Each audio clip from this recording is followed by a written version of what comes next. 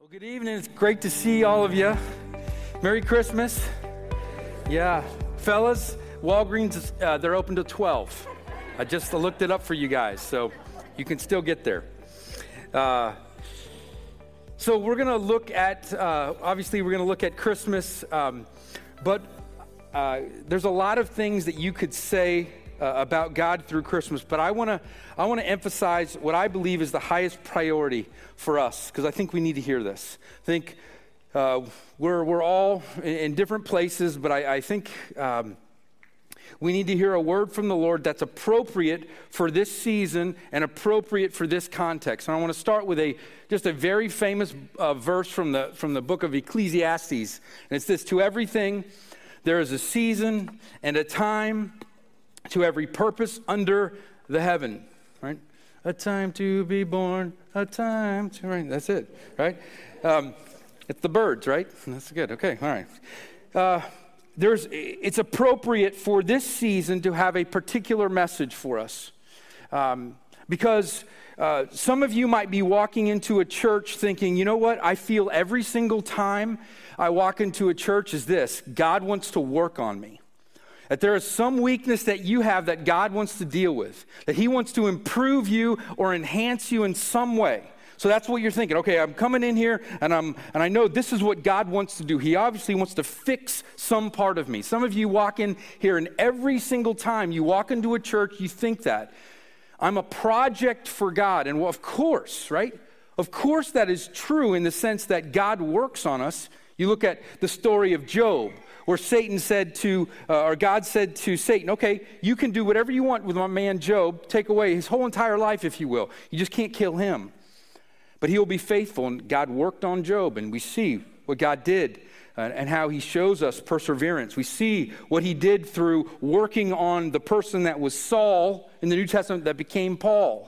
Changed his life. God worked on him. Maybe you think, there's been seasons in your life where God is working on you. There's this addiction, and you know that God has brought me to church to work on me.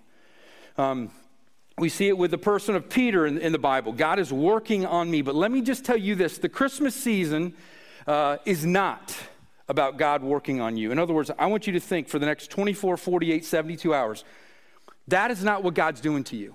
He has not come to work on you. That's a good thing for God to do, but I don't want you to focus on that. Some of you come in here and think, okay, you know what?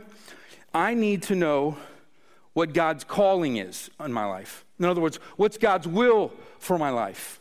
We see this through the story of Samuel or Moses, where Moses was away and then the burning bush comes and God calls him, right, to be the leader of the Israelites. We see God calling the Israelites back to Himself through, we just read Isaiah, right?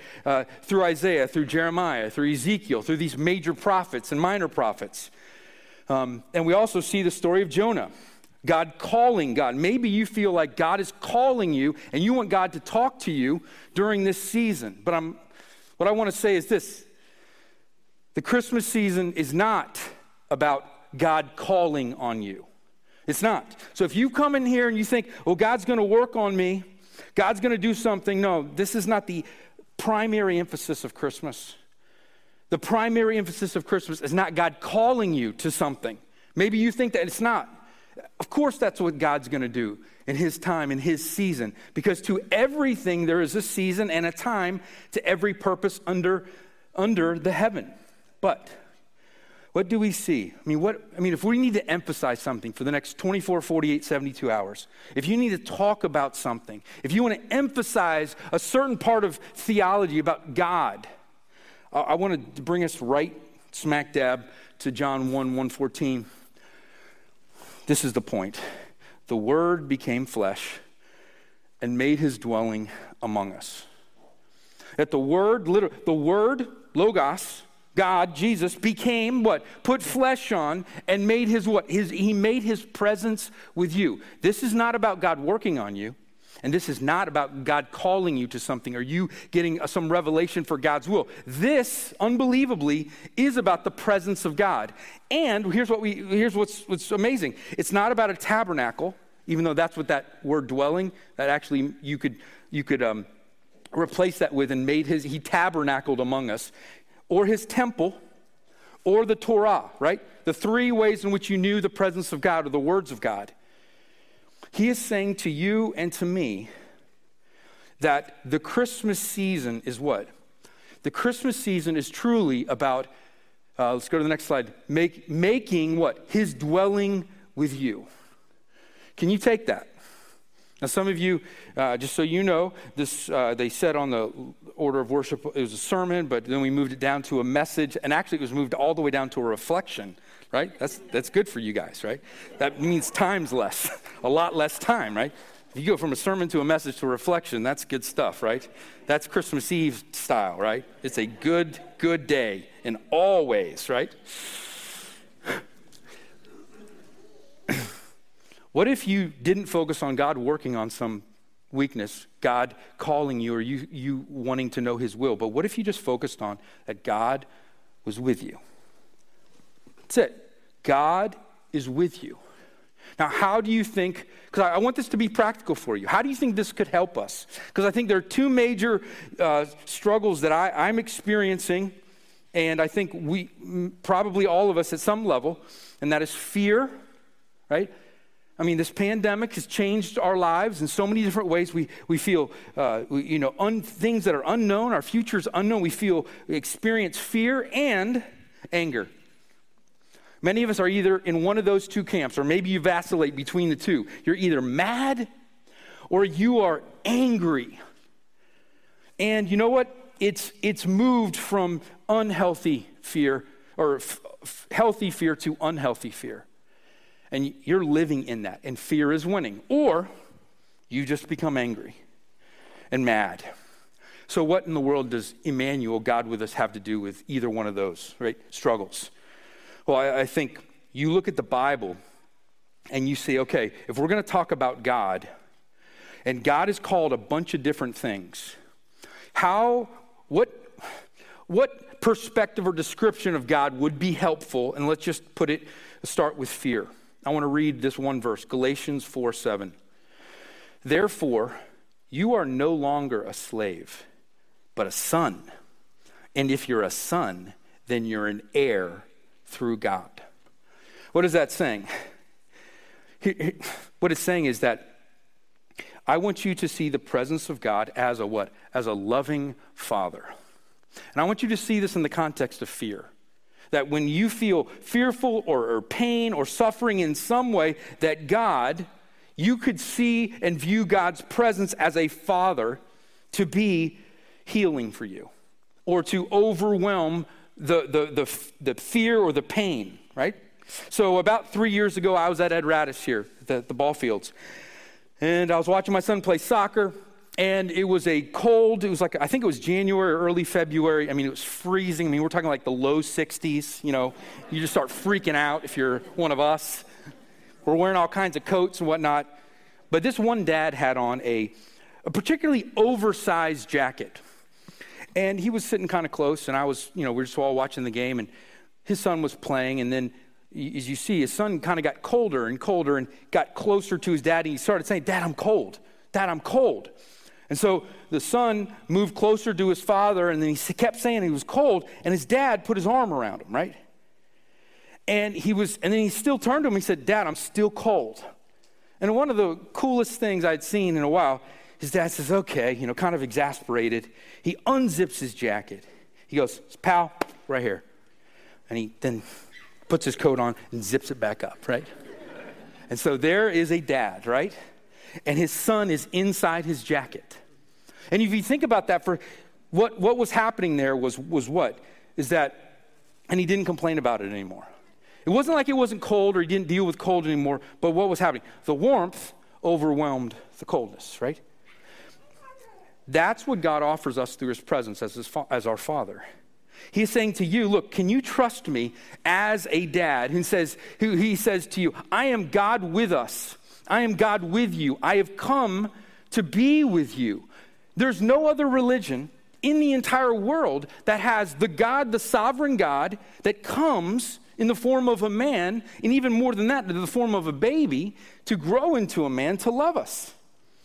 I mean, that's how and then he's described as this father, and some of us are living in fear. And that's all we think of. And fear has morphed into paranoia or obsessive compulsive. We're nervous and neurotic about all kinds of things. I'm not saying you shouldn't be concerned, but the scriptures, Christmas offers us, right, a truth, a love, a presence of God that overwhelms the coldness, that overwhelms the fear. Are you experiencing that? Do you believe that's truly available to you? And I want to say one of the gifts that maybe you could unwrap is the gift of, right, the strength and the warmth of a loving father. That if you're not a slave, because when you walk in here and you know Christ, you're not a slave, you're a son. You get a seat at the table. You have a room in the mansion. And not just that, you are going to be the heir. You're going to receive all the rights and privileges of that. That is a loving father. The Christmas season is about God dwelling with you. What if you could sit in that and just for a few days here, stop thinking that God is working on me or God is calling me to something? Because what you need to sit and kind of just simmer in right now, God is with you. His jacket is around you. He zipped it up and you are close to him. And that warmth is bigger and greater than the fear or the coldness outside. Anger. I told you this is going to be quick. John 15:15 says this. Once again, you are no longer a slave. You're no longer a servant, because a slave or a servant does not know his master's business. And this is Jesus talking to his disciples. Instead, here's what I've called you, Westtown. I've called you friends. For everything that I learned from my Father, I have made known to you. Do you believe that the God of the universe calls you a friend? It's a weird way to think about God. But this is what he's trying to tell his disciples. You need to view God at times as your father, but hey, you also need to view him as your friend. Now you tell me, when you're really mad, when you really need to dump your bucket and you feel you need to blow off some steam, where do you go? I know where I can go. To my closest friends, right? I call them. Hey, we need to get a beer. We need to go get a coffee. We need to go out to eat. I gotta talk to you about some things. And what happens? You sit there for an hour and a half, 2 hours, and you just let it fly. And what does a good friend do? Listens. He doesn't judge. He listens. He empathizes with you. Like, oh man, and so yeah, you're thinking this. So that's why that hurt. Yeah, and then he did this. Oh man, wow. And what happens in those moments when a good friend hears you well? And that anger begins to dissipate. And you get caught up in, there's just fellowship and the guy understands me. And you know what happens? Is the empathy and the care and the love overwhelm the anger.